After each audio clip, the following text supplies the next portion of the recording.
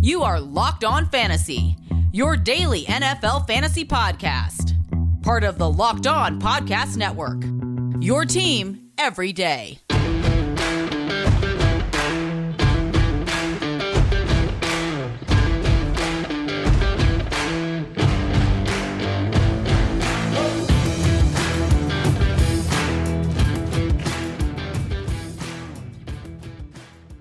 Greetings, everyone, and welcome to another edition of the Locked On Fantasy Football Podcast. As usual, I'm your host, Vinnie Iyer. When I'm not doing this, I'm writing about NFL and fantasy football for sportingnews.com. Come to site now. I've got for you a double dose of rankings there, the free agency rankings, top 50 overall players by position. We do the same thing with the NFL Draft Big Board, so check those out. Those will be updated as we get closer to both. And here on Locked On Fantasy Football, we are breaking down the offseason, previewing it for all these teams. No too big of moves made yet. We already broke down the Matthew Stafford, Jared Goff trade and the Carson Wentz trade as well. So we expect a few more of those, including Deshaun Watson. We'll pop in when those happen here, but we know things are going to rev up here as we get close to the middle of March and when the league year opens there. The legal tampering period there, heading into the March 19th signing. So we'll get into all that. Here we're rolling along with our Seasons in Review podcasts and then looking forward to some of these teams. So we're on the AFC South. That's our current division. Again, we've covered a lot of teams here in the past. So if you want to check out any of the 18 previous teams we've done, do that. We've done the Texans and Colts. That would mean the Jaguars are up next in the AFC South. We will turn our attention next to the NFC South. So we will tackle those teams after we get through the Titans. So, yeah, in depth here, we want to see what's going on. There's been some changes on these teams that we want to keep up with. Well, we know the Jaguars are full of those changes, so I'm excited to talk about them.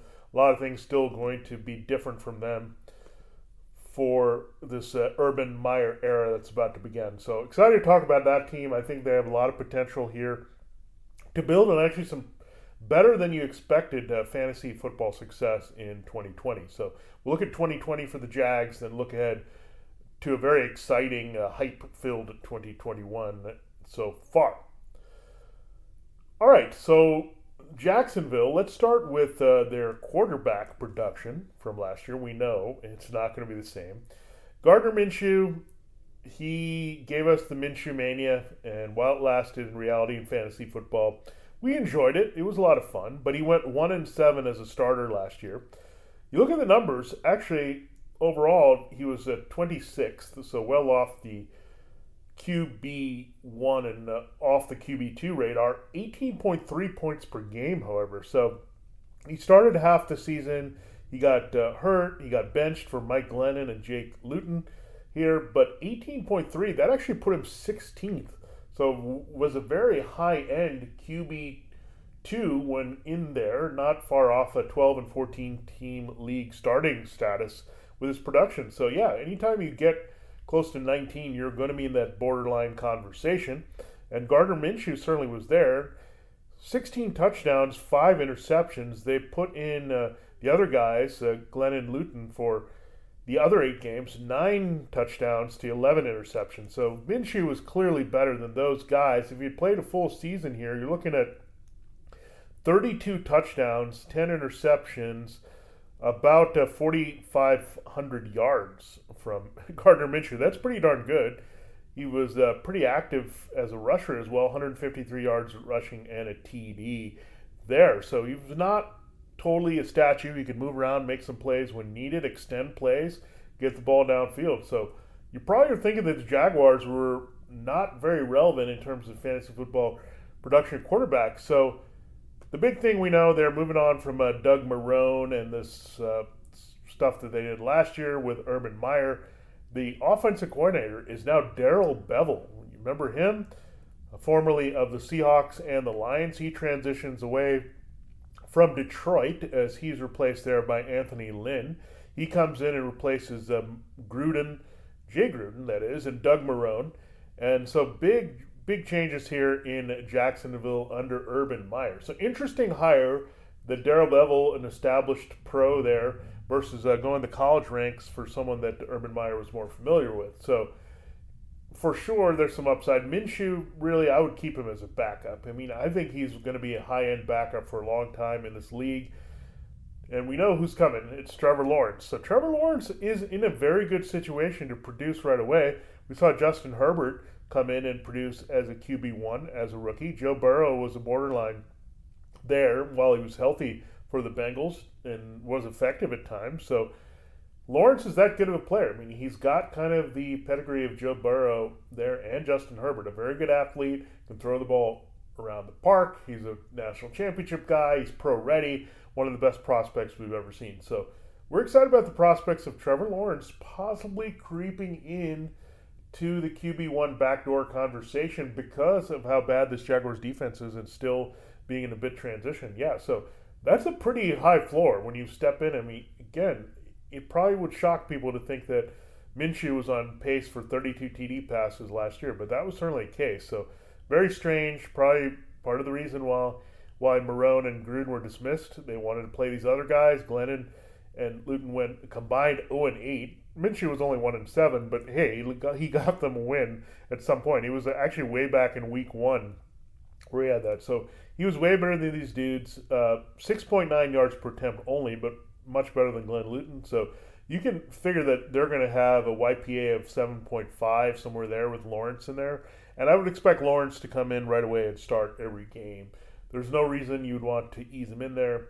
And there's no way that it's going to be anyone other than Trevor Lawrence there. There's some rumors and things out there that Jaguars aren't completely sold. If they don't take Lawrence, it's pretty bad. I get it, Zach Wilson for BYU has a lot of upside, but seeing Lawrence at Clemson, I mean, this kid is a generational talent, special Andrew Luck type vibe from him. You've got to get him. And it's a pretty good situation, as we'll discuss going forward with the Jags. Now, the greatest thing that happened for the Jags there in 2020 was the undrafted free agent James Robinson. People were like, what are they doing? Moving on from Leonard Fournette. They knew exactly what they're doing. This kid from Illinois State, I liked him as a runner in college, but he was a sleeper, and I was really shocked that he wasn't drafted, but he proved everyone wrong who passed him. He was the workhorse. He was one of the most consistent forces in fantasy football here. Number 7 in overall half-point PPR scoring, 16.1 points per game. In terms of the average, that's 8th. So however you slice it, he was there, a RB1, right smack in the middle, and someone you could trust week in and week out. Now, he had a high floor with his production. He ended up with 1,414 yards from scrimmage and 10 combined touchdowns. That's solid. And I think he had really only 2 bad games that you would qualify that you were disappointed in what he did, because he would either find the end zone or rack up some yardage, but it's pretty incredible that they didn't really use Chris Thompson or anything else as much as you thought in the passing game. 49 catches on 60 targets for 344. So he was every bit the workhorse. And if he was on a better team, and keep in mind that he was running a lot and catching passes on a trailing team and being productive. So if this offense gets a little bit better, James Robinson is going to get more work. That's pretty good. And this was in 14 games, folks, that he missed a couple games and still put up those numbers. So yeah, James Robinson was special. The way he ran, good moves, took every yard that was there, and not a very good team. To do that on a bad team really tells you that he can get it done. And we know Darrell Bevell, the history there, has been pretty good. 2 running backs. I mean, he helped DeAndre Swift last year have a pretty good year coming on there for the Lions in the second half, another rookie.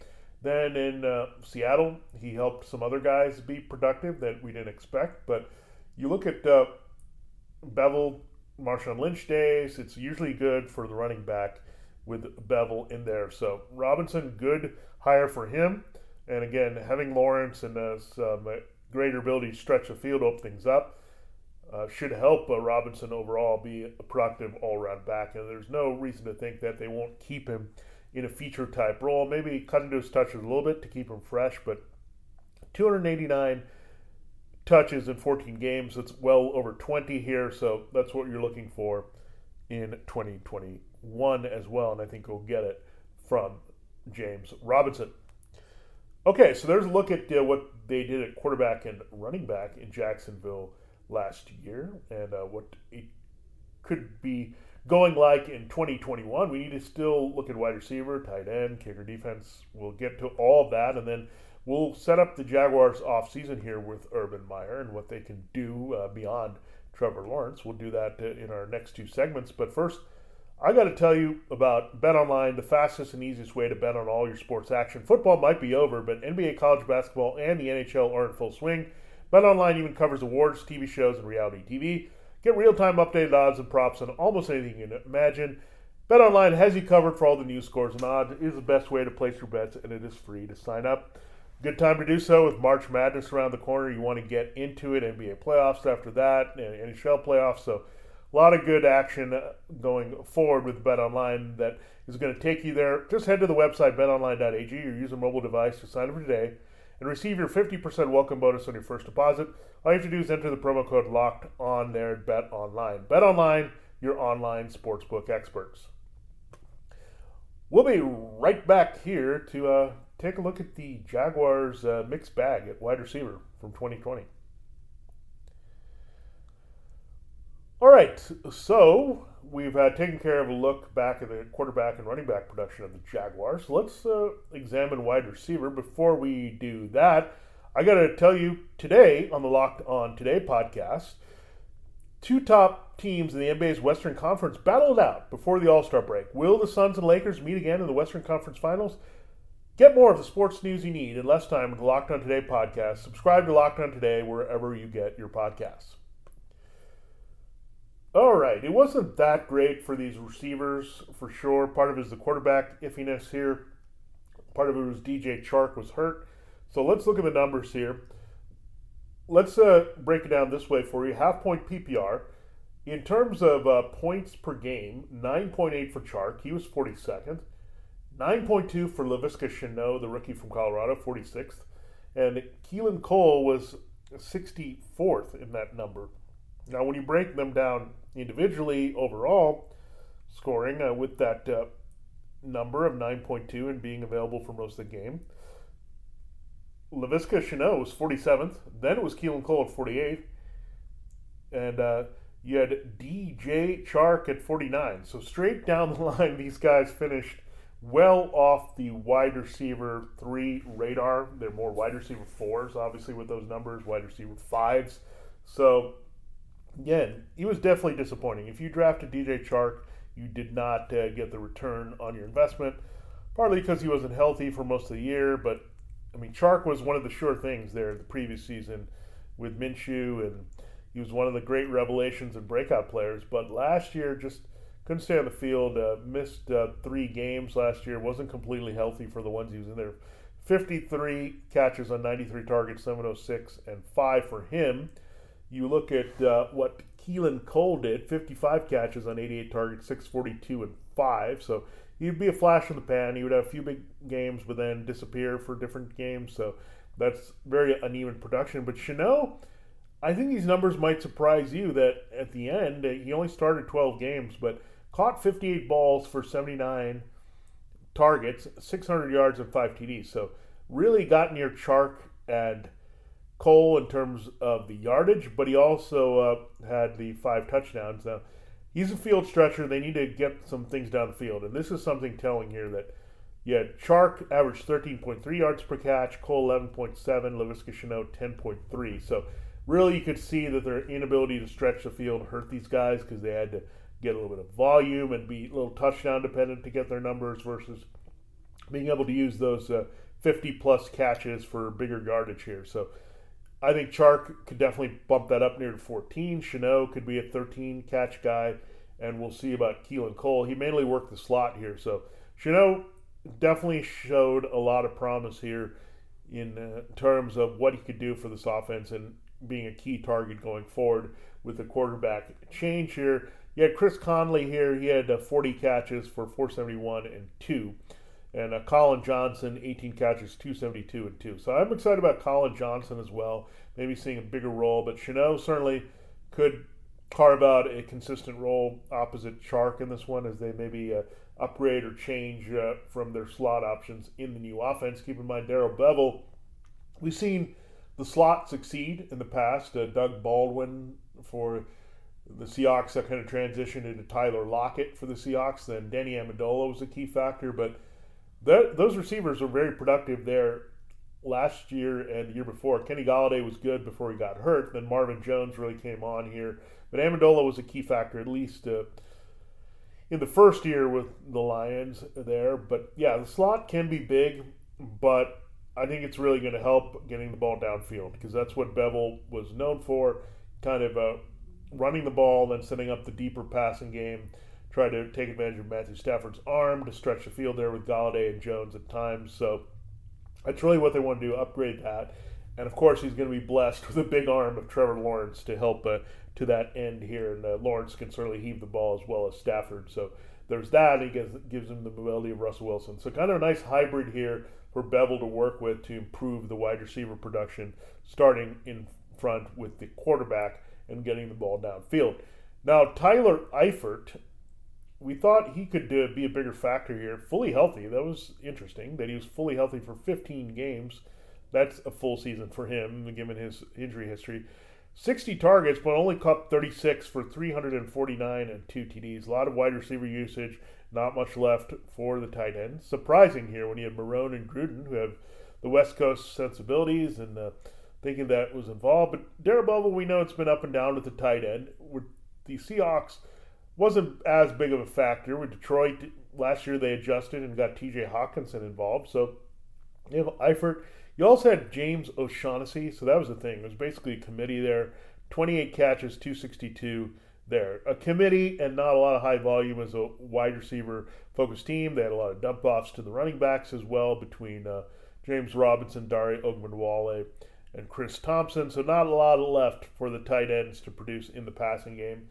And we'll see if they become a bigger factor than blockers at this current moment. The Jaguars don't have a lot of juice there, but that definitely could change at that position going forward. I still see it being an 11 personnel, wide receiver friendly team here for Lawrence, with Robinson getting a lot of the checkdowns there on the shorter passes from one Trevor Lawrence.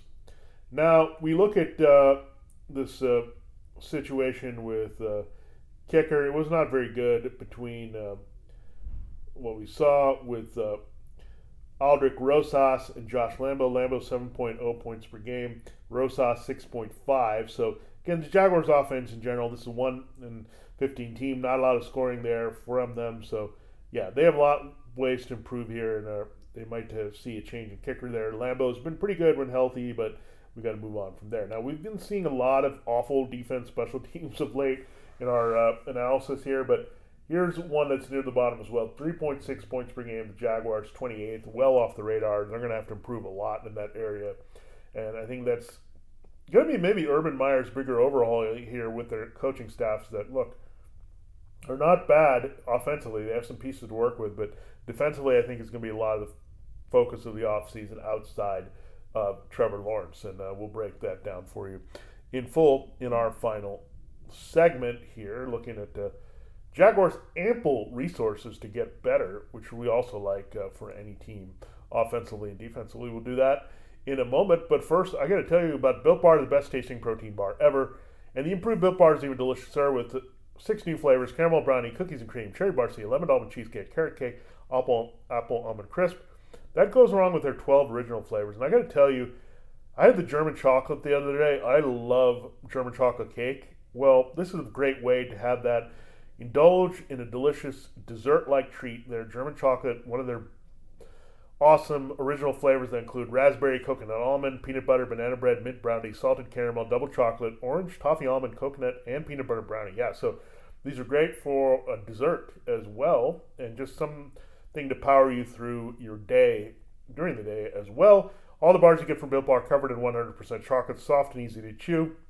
You can lose or maintain weight while indulging in an absolutely delicious treat. All the bars you get from Built Bar, low calorie, low sugar, high protein, high fiber, great for anyone on a keto diet there, so check it out.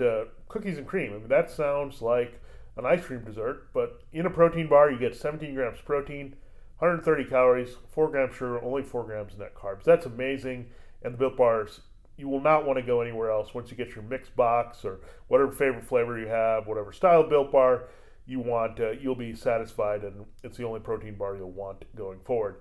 All you have to do to get in on Built Bar or get your next box of Built Bar is go to BuiltBar.com and use promo code LOCKEDON20 and you'll get 20% off your next order. Again, use the promo code LOCKEDON20 for 20% off at BuiltBar.com. We'll be right back here to assess the Jaguars' salary cap, free agency, and draft situations for 2021. Okay, it's time to close the show and wrap up our transitional look at the Jacksonville Jaguars as they go from 2020 to 2021. But I do have to remind you, Wednesdays on Locked On NFL, take a dive into the future of your NFL franchises of choice. Tony Wiggins and James Rapian are joined every week by a Locked On draft expert to talk prospects in the upcoming draft and young NFL players fresh in the league. Did your team have a big rookie performance last season? Are they shaping up to have a premier draft pick in the 2021 draft? Get everything you need Wednesdays on Locked On NFL. Subscribe to Locked On NFL wherever you get your podcasts. All right, so the Jaguars, this is almost as good as it gets here, folks. $82 million is their cap space. Yeah, when you have a cap of around $180, yeah, that's a big chunk of change that the Jaguars can spend here on anything they want here to upgrade. And, first we'll have to see where they are, with what they have. Some free agents for sure for the Jaguars. You've got to worry about two receivers here. So I expect they'll say goodbye to Keelan Cole and Chris Conley. Will they go back and try to get Allen Robinson back from the Bears? That'll be an interesting thing to watch for sure. So, yeah, the Jaguars have a lot of power here for sure to attack. And you also have O'Shaughnessy being a free agent, so they could move on from him and allow Eifert to have a bigger role as a receiver and not have to work in a committee. So there's some potential here. If they say goodbye to some of the key elements. Again, they don't have to make any cuts here, so Jaguars are good to go. They almost need to figure out a way to spend some of this cash here that they have. So it's quite interesting here. They do have to look at O'Shaughnessy and say, okay, we already have Eifert. We don't need to spend money here.